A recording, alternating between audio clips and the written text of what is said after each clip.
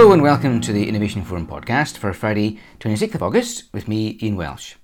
Recently I was delighted to speak with Nigel Payne, Supply Chain Director at Britvic. In a wide-ranging conversation we talked about Britvic's impacts and net zero strategy, supplier relationships and how the company is tackling its packaging challenges. That's coming up, as is a conversation I had with Chiara Vitali from Robertsbridge about a new piece of research into the changing impacts of meat eating and interventions that can effectively reduce consumption. First though, is some sustainable business news.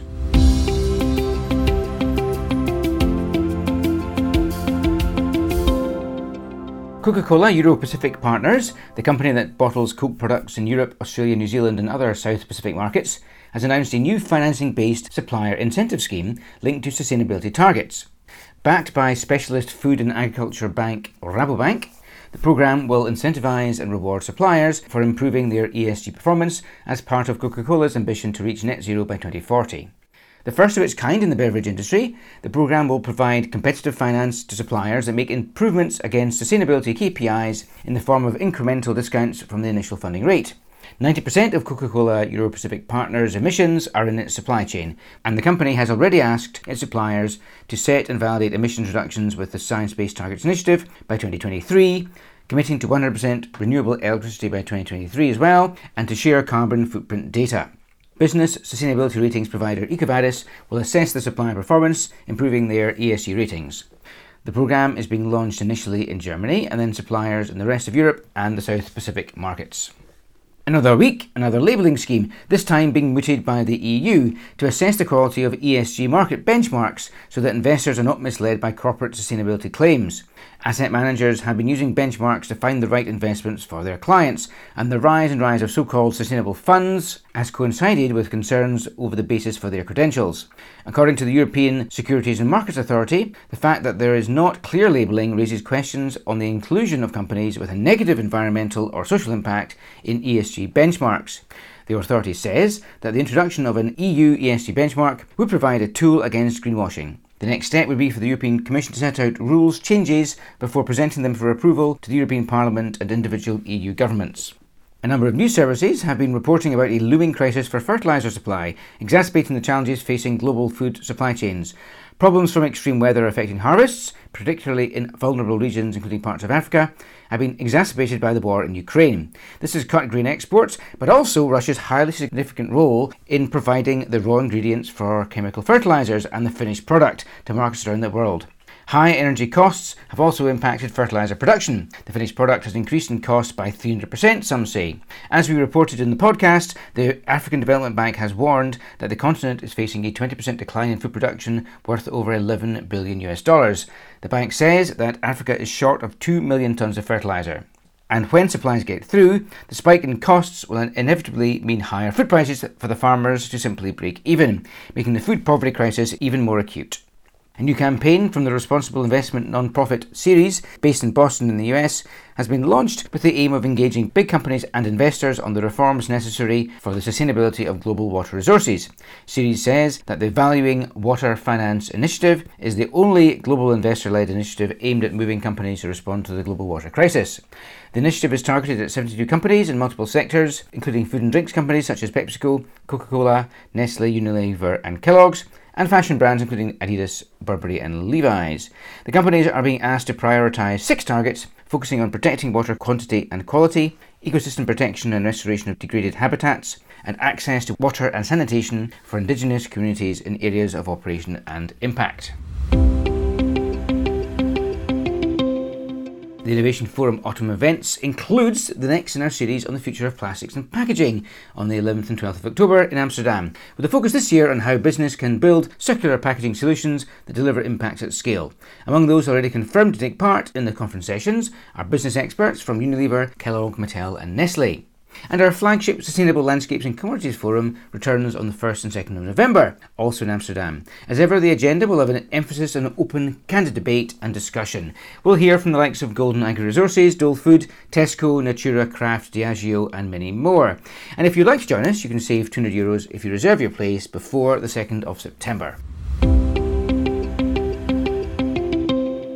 Coming up now are highlights of a conversation I had recently with Nigel Payne, Supply Chain Director at Britvic. Nigel, why don't you start us off by giving us a very quick introduction to Britvic as a business? What's its size and what do you guys do? So Britvic's soft drinks manufacturer. We make market sell soft drinks, have been doing since the 1930s. Most people will know it as a traditional British company, but today it's a £2 billion market cap organisation with production sites in Great Britain, Brazil, France, Ireland, and offices in other far-flung places from the US all the way to Asia. And what are your main impacts as a business then? Let's start with our sustainability strategy. So we have this as healthier people, healthier planet, and that probably gives you some kind of idea of the two areas we're looking at. From a healthier planet perspective, it's really about a combination of three things. One is our packaging and the impact that has, our carbon reduction, particularly through our manufacturing and the supply chain side of the business.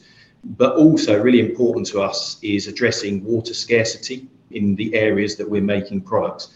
Then from the healthier people perspective, there's a whole number of ranges. Internally, this could be looking at diversity or wage equality.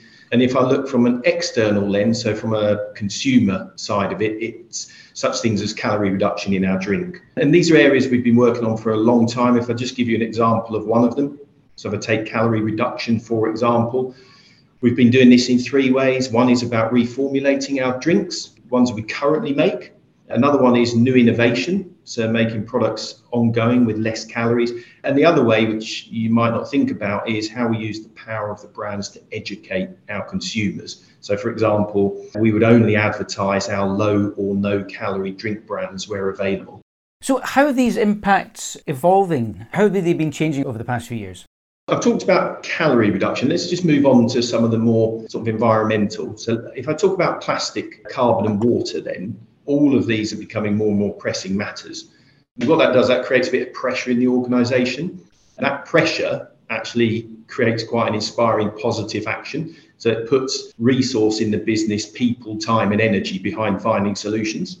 So in terms of what we're doing and how this is evolving within the business, if I take our carbon reduction programme to start with, we already made a commitment, and that was about reducing the carbon produced in our operations, so our direct emissions, by 50%, and then our downstream operations, so our third-party contributors, by 35% by 2025.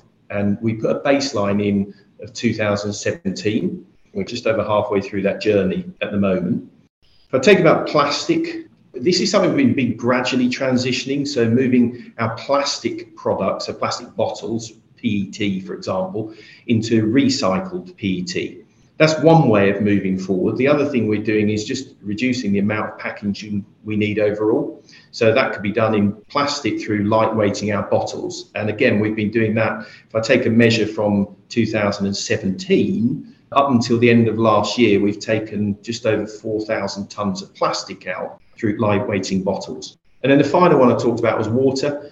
And this is around scarcity. The goal here is for us to reduce the amount of water we use for every litre of product that we make. And that can be done a number of ways. So, for example, we could recapture the water we're using and recycle it for cleaning, or just using more efficient technology, better pumps, for example. And then there's an external lens on that as well, which goes into the community. So, for example, we've been working with the Rivers Trust wetland projects in a couple of our sites up and down the country in Leeds and Beckton. How do you work out or calculate when these potentially conflict? I mean, for example, you talked about reducing your plastic use, changing your packaging. What happens when you find that, well, making a reduction in that actually increases your carbon impact elsewhere, for example? How do you balance these impacts out? Definitely a difficult one to do, and there's some very clever people employed. Just as I've said, the urgency creates resource, and often you need help to get to the answers in these things. So we have a clear target against each one, and you're absolutely right, there is interaction between them. If I take, for example, the carbon you mentioned there, so cutting our carbon, increasing efficiency. I've talked about the targets there. Again, there's a number of ways you can do this. It's about improving our energy efficiency. So that would just be better in our operations. It could be about using low carbon technology, and therefore we use just less resources as we're making our product. And the other bit is working with our partners, because ultimately our partners has a massive part to play. Certainly the technology side, and if I think about our production sites, We're very reliant on our partners coming up with fantastic ideas to help us have more energy efficient solutions.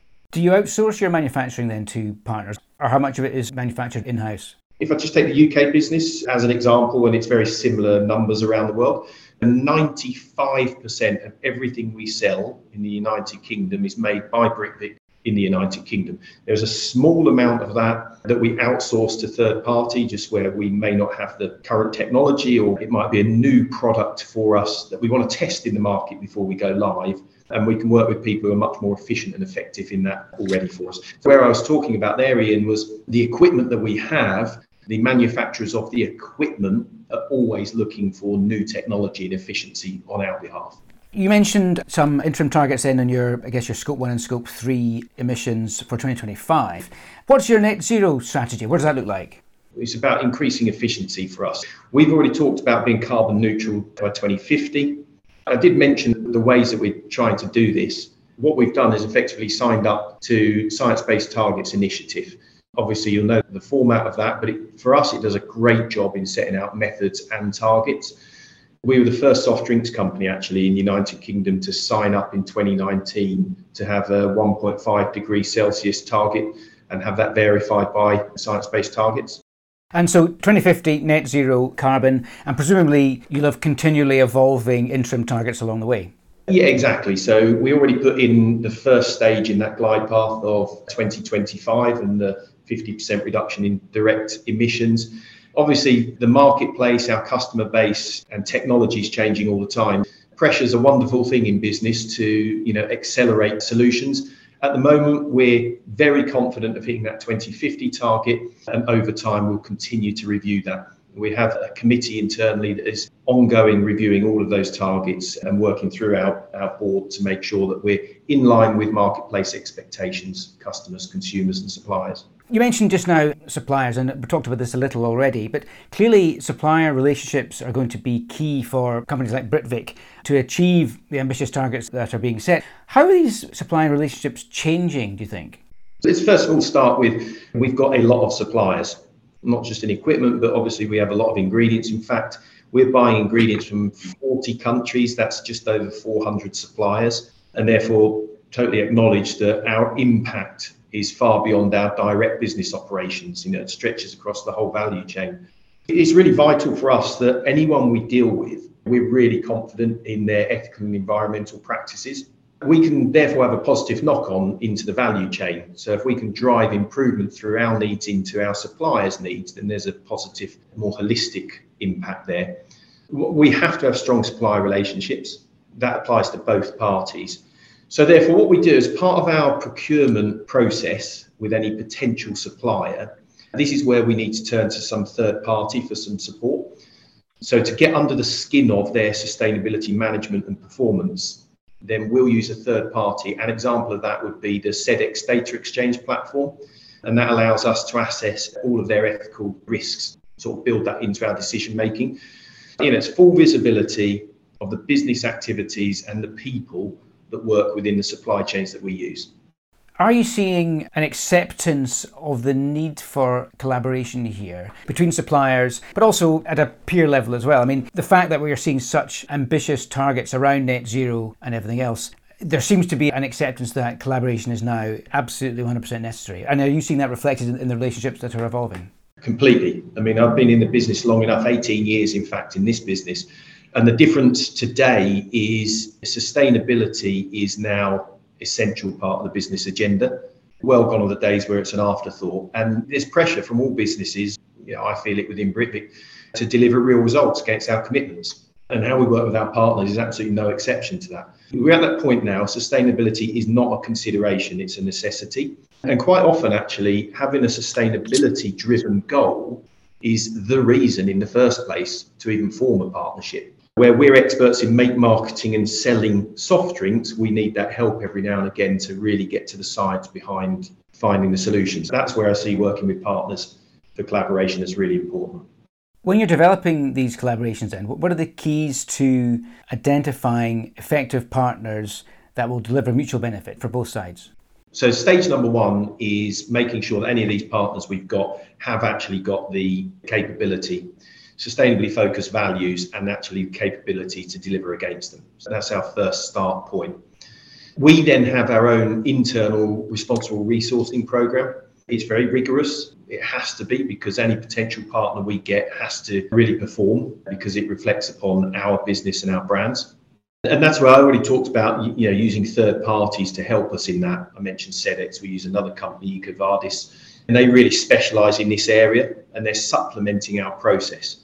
We've been doing this for a number of years. In fact, the two companies I mentioned there, we've been working with over the last several years, and it is working for us as a business. So if I go broader than the UK and go to our global footprint now, since 2018, when we put that sourcing program in place, we've now got 79% of all of our supplies coming through those supplier links and platforms, so that we can have real confidence in who we're dealing with.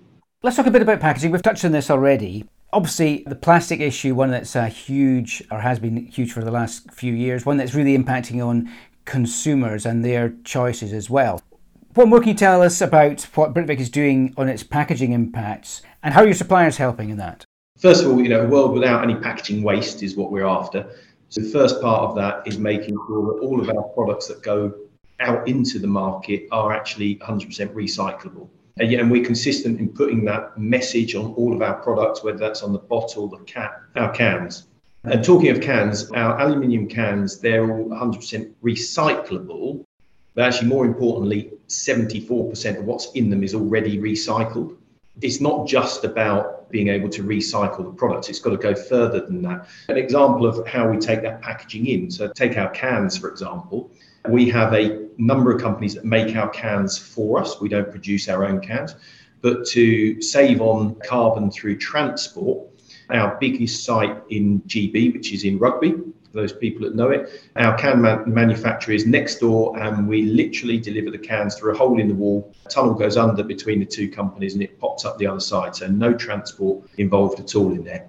The other part of this is about just reducing the amount of packaging. I talked about lightweighting before. You can go one step further, so remove all the packaging. If I take an example of a classic British brand, Robinson's Squash, we introduced that a number of years ago into some of the quick serve restaurants such as Subway, KFC, on a dispense, so a fountain solution. So get rid of the packaging in its entirety. And then the other thing is we continue to explore different ways of enhanced recycling, such as chemical breakdown of plastics. We've even got testing on some plant-based bioplastics in some of our brands in France, where they're using ethically sourced sugarcane residue. And then the final bit I think to mention here is a circular packaging solution. And Britvic are one of the founding members of Circularity Scotland, which is the administrator for the upcoming Scottish Deposit Return Scheme. We'll continue to campaign for a well-run, consistent GB-wide deposit return scheme. How likely do you think that we'll have a GB-wide return scheme? So all the individual governments are committed at various different timeframes on all of this. I spent a number of my years in the USA, 50 different states, very complicated. A vast number of the states do have a deposit return scheme. They make it work together, even with different deposit rates. I feel relatively positive that with the non-government organisations that we're part of and working with the government, at a point in time, we'll end up with a good uniform deposit return scheme. It's absolutely essential to get the stock material that we all need in the soft drinks industry for recycled PET. And this is somewhere where I guess peer-to-peer collaboration is going to be key. If everyone can agree that this is the specification for the input material and that specification allows it to be recycled as easily as possible, then that perhaps is going to be the sort of game changer. Absolutely. And we work through a couple of big organisations. The Soft Drinks Association, clues in the title. Our managing director is the president of that association, and they're working hard as a peer set group to come up with solutions, but also the Food and Drink Federation. So if we expand it into packaging beyond soft drinks, but other areas that might use recycled PET, all of which will benefit dramatically from a deposit return scheme as we see across other parts of the world and in particular Europe. You mentioned aluminium cans earlier. Are you seeing a trend away from PET bottles into aluminium cans? Because aluminium being something that can be infinitely recycled. It's difficult to answer in the context of the question. So we are seeing growth in both our PET products and our canned products. There might be a nuance to the fact that we had more opportunity to grow in cans. So very specifically we are, but I'm not 100% sure that that's related to consumer preference on recyclability, as opposed to it's a great price for a great brand and we weren't selling it 2 years ago because we didn't have the capability. You mentioned consumers. How are you seeing consumer expectations around all these issues changing? In a number of ways. I mean, I started off right at the beginning talking about things like calorie reduction.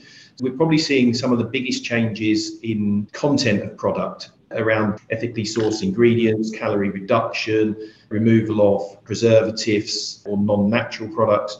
A big shift to that, and we can see that coming in growth of our products. So the number one cola in the market for us is Pepsi Max, which is a zero sugar cola and has been, so that has outgrown our added sugar colas for a long, long time now. When it comes to other areas such as packaging, it's much harder to get a read because there's so many things driving consumer behaviour once you get to point of purchase. What we do know, though, from studies is that certainly the new consumers, younger generation coming out, are much more aware of sustainability issues, and therefore they've got a real passion for the environment and social justice. And that's something that we're really, really conscious of and trying to tap into. And a lot of that will come through in the future, I think, around as much as what you do as how you tell that story through your marketing and engagement with your consumer base. Yes, it certainly feels that the sustainability issues, plastic being a prime example, or the use of plastic being a prime example, really is engaging consumers now in a way that it never used to. And you mentioned earlier the kind of the power of the brand. Do you see your role as to develop a consumer awareness of these issues, and collectively that's how we will all move towards the net zero future that so many brands are now committing to? We've got an internal statement around allowing people to enjoy everyday moments. And that relates very much to what's important to you. Being able to deliver, first of all, against what consumers want, so the future needs, whether that is more sustainable packaging, whether that's calorie reduction. But the other thing is we've got a massive responsibility into educating. Like I said before, how we advertise our brand, what we put in them, actually, we can have a real impact on society and lead an agenda for consumers and the environment. For us, it's about hitting the targets we've committed to, but also about ever evolving them.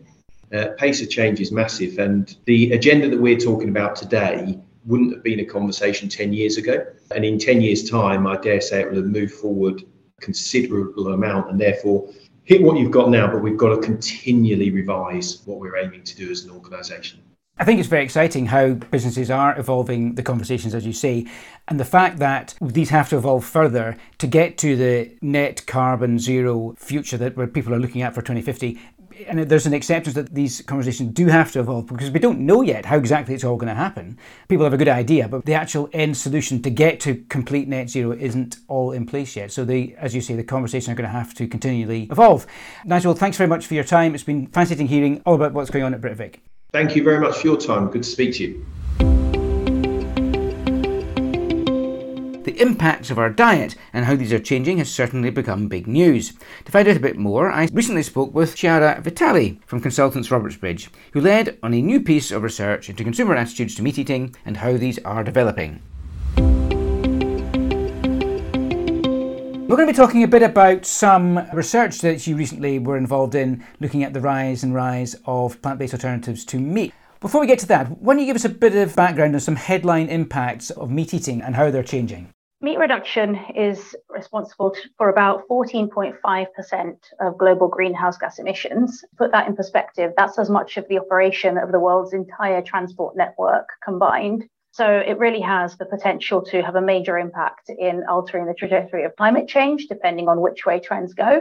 It's also the main cause of deforestation globally, particularly if you factor in both the land used to graze animals and the land used for the production of feed for the animals. So if you factor in both of these, you're essentially looking at over 3/4 of available land for agriculture being used for animal agriculture, for the production of livestock and therefore of meat and dairy.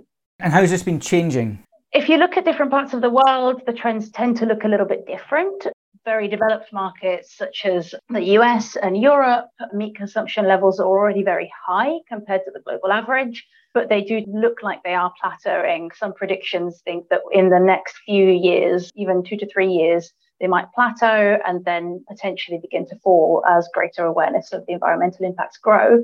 If you're looking at other regions, more in the developing world, particularly parts of Asia and Africa, that's on the rise. But it's important to note that that's coming from a much lower baseline than in those first markets where it's already very high. What's the likelihood of that trend in developing economies continuing to grow? It depends on a bunch of factors. So it's a little bit tricky to predict. If we're looking at some of the awareness of the environmental impacts of meat consumption, that's definitely growing. And there are signs from some of the big emerging markets, such as China, that actually collectively the impact of meat consumption is being identified and policy levers might be brought in to start to address that. So if that were to actually happen at scale, you could actually be looking at those trends starting to plateau earlier on than they have done in, say, Europe and North America and potentially being brought back down. How are consumers currently being encouraged typically to eat less meat? And I know this is going to be different in different economies, but in general terms, what are the sort of things that consumers are, or how are they being encouraged to eat less meat? Honestly, the answer is they are not really being encouraged in any particularly concerted way at the moment. That's one of the things that led to us looking into this in a bit more detail, and that leads to a lot of the sort of campaigning and awareness raising that's happening in this space. If you're looking at meat and dairy as a climate issue, they're not quite as established. I don't think some of the figures that we spoke about earlier are particularly well established in the public domain. Some efforts are being made to promote the transition to a more plant-based diet, but they do tend to be quite piecemeal, sort of either businesses taking the initiative. Maybe if you look at the UK context, the Committee on Climate Change has made recommendations for meat reduction, but the government has been very clear that they don't plan to make any recommendations on dietary changes. So it's a very fractured landscape at the moment, and you're looking at some nudges here and there, but not a particularly concerted effort. Do you think that consumers see reduction of meat in their diets as an environmental imperative, or is it coming down to healthy eating, do you think? I would say it's a combination of both. There's a growing awareness of the fact that particularly in a European market, same would be in North American developed markets, we probably are eating more meat than is good for us.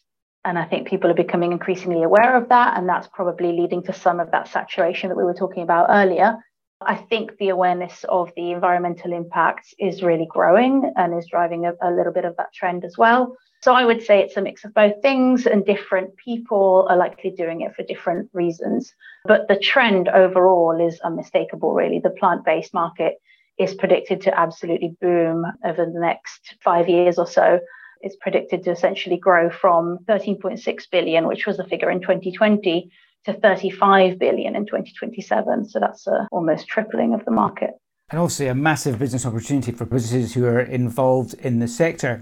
So you were obviously talking about the research you put together with your colleagues at Stonehaven and producing a report called The Plant-Based Revolution, Fad or Fixture. In your research then, did you find out whether plant-based alternatives are more or less popular than lab-grown proteins? The constraint there is that lab-grown is not widely available at the moment. It's very much an emerging technology. What lab-grown meat has been produced, that's been done at exceptional cost. I think the prediction is that the cost is definitely going to come down as the technology is developed and it potentially becomes available at greater scale. But I think at the moment, what you're looking at is very much a switch to the plant-based alternatives more so than lab-grown. But once lab-grown technology did become more widely available and affordable, I think you could also be looking at another tipping point in this transition. Your research identifies 4 waves, as you call them, of meat reduction. What are these? And let's go through them individually. And what are the driving attitudes for each group? Looking at data from across 10 markets globally, we were able to identify the profile of sort of 4 waves that indicate 4 clusters of attitude to meat reduction on an environmental basis. So we identified a first wave, which we called the established pioneers.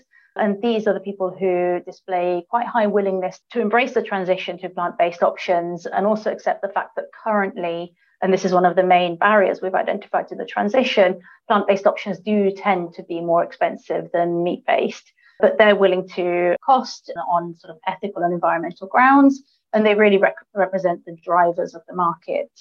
We then identified two further waves of potential pioneers who are willing to change behavior, but only really at the cost of relatively small sacrifices or changes to their current lifestyle. So again, when you're looking at that cost barrier, bringing that down is going to be very important to bringing wave 2 on board. And it's going to be even more important when it comes to wave 3, who we call the pragmatic adopters, who are an extremely cost-sensitive audience. So they are, once again, willing to change behavior, but only when it's cost neutral or cost beneficial to do so.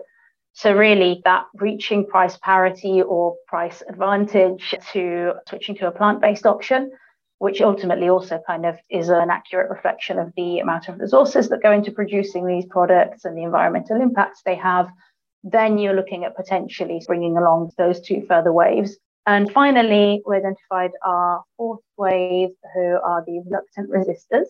And in this case, what we identified as the primary barrier to behavior change for those two in between waves, cost, it's not really the primary motivator. They probably have other reasons, which could be cultural, which could be habitual for their behavioral choices.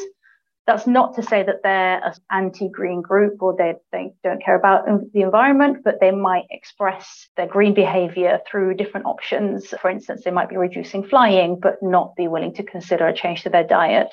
And what you're looking at with this group is they may well end up transitioning to a more plant-based diet, but that's likely to happen when wider society essentially shifts. Interesting that you're talking about price being such a motivating factor.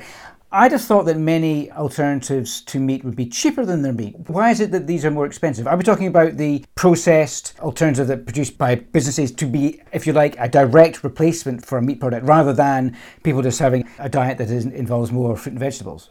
Yeah, so if you're looking at some of the direct replacements, which may or may not be particularly processed, for instance, you could be looking at dairy alternatives, as well as the slightly more processed foods that might be sort of based on mushroom protein, pea protein, etc.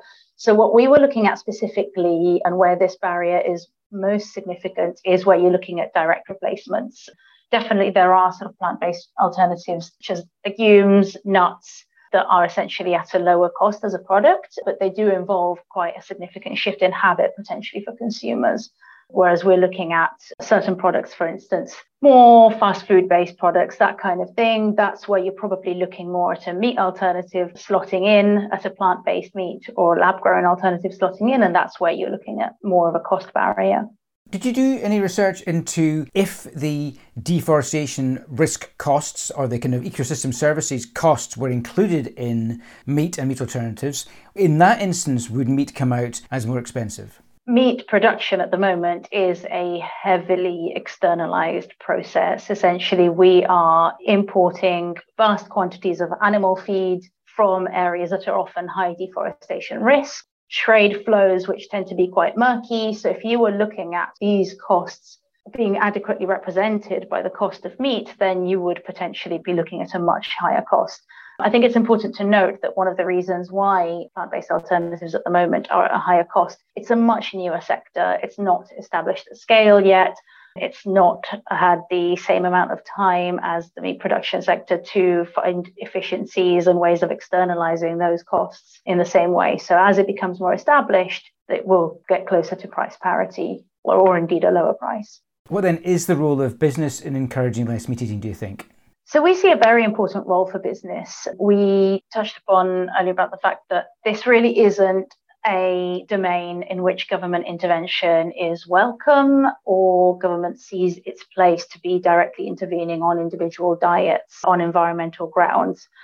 So we see that actually business is really, really well placed, partly to use their existing infrastructure and to use their power to create efficiencies in production to be addressing that cost barrier and to be addressing the availability barrier, which is another thing that we really need to get right to enable as many consumers as would be willing to shift to a plant-based option. And they're also very well placed to identify and deploy those nudges that can also help create this behavioral shift, particularly amongst consumers where maybe the attitude alignment for a shift isn't quite there yet. One thing that's important to note is in our report, we identify a whole range of potential both public policy and particularly business policy options that could be deployed, but different audiences, potentially different regions, are going to have different levers that are going to work to facilitate the transition. And it's really important for business to be out there testing these and really gathering data on what works, what doesn't. That proviso, we think that their role is going to be absolutely pivotal in creating this mass behaviour change. Can you give us some examples then of the sorts of levers that work in particular markets? Well, that's where the data isn't quite available yet in terms of what levers work in specific locations. There's really a need for a lot of trial and testing and gathering data and ideally sharing knowledge of what has and hasn't worked for different businesses. Some things that we know have been trialed are things like the placement of different alternatives within store, inclusion of alternatives in promotions, that kind of thing. But again, I wouldn't say we really have a really good database to be able to identify sort of what are those behavioural levers that are really working. It'd be great to have that. Are there any other effective interventions then that you'd want to highlight? What works well from a government perspective? From a government perspective, it's just a really tricky environment for them to really step in and to be perceived to be dictating on diet. We actually really think that government should be creating an enabling environment for business to be delivering those nudges. One thing that civil society is very much calling for is that creation of that enabling environment, that consideration of, for instance, existing regulations on novel foods. Are they fit for purpose, or actually evaluating new plant-based alternatives and allowing their safe but efficient entry into the market? Is government doing everything it can essentially to be enabling business to play its role in that transition? In summary then, is the revolution in plant-based meat alternatives, is it a fad or is it a fixture? I guess probably I'm going to think you're going to say a fixture given what we just discussed. Absolutely. I think if you're looking at that data on projected market growth, it's clear that it's a market that's here to stay and is only on the rise and rise, as you said earlier. I think the environmental imperative is only going to become clearer and clearer. If you're looking at civil society positioning, where you've had for a long time, for instance, divestment campaigns from fossil fuels, that's something that's beginning to happen for meat and dairy production as well. It's just increasingly being identified as the climate risk and the catalyst of the biodiversity crisis that, in fact, at scale and in an industrial way, it currently is. So that awareness is only going to grow, and the awareness of the need for the transition is only going to grow accordingly. So I think we would firmly say fixture. Certainly. If it's going to reach £35 billion, that's the global market, I guess. Yes, that's a global market projection. Huge opportunities for many. Very interested to see how things do develop over the next few years. But for now, Chiara Vitali from Robertsbridge, thank you very much. Thank you, Ian. As ever, the Innovation Forum website is the place to go for all the latest analysis and interviews.